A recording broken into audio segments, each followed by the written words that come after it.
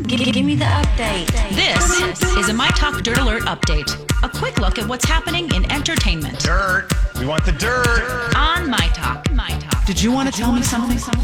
Yes, I do. Simone Biles took herself out of the Team Olympics final yesterday due to mental health issues. She didn't think she could compete at a high level, and the team ended up with silver, losing to Russia. She later decided that she wouldn't compete in the individual all-around event either.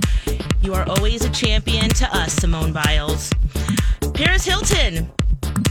I guess the internet decided she's pregnant and didn't tell her because she is denying a rumor that she's pregnant. She says she's not having kids until she gets married next year, and that's her story. She wants to make sure that her dress, that of course she's had custom made, will still fit her. Ashton Kutcher and Mila Kunis don't bathe very often. Yep. They also don't bathe their kids very often, too. He says that if you can see the dirt on them, then he cleans them. Otherwise, there's no point. He washes his armpits and his crotch daily with the bar of Lever 2000. And sometimes after he works out, he says he'll splash his face with water. And Mila washes her face twice a day. We'll talk more about this and, of course, Simone Biles as well. That's the dirt for now. You can find more at mytalk1071.com or on our app.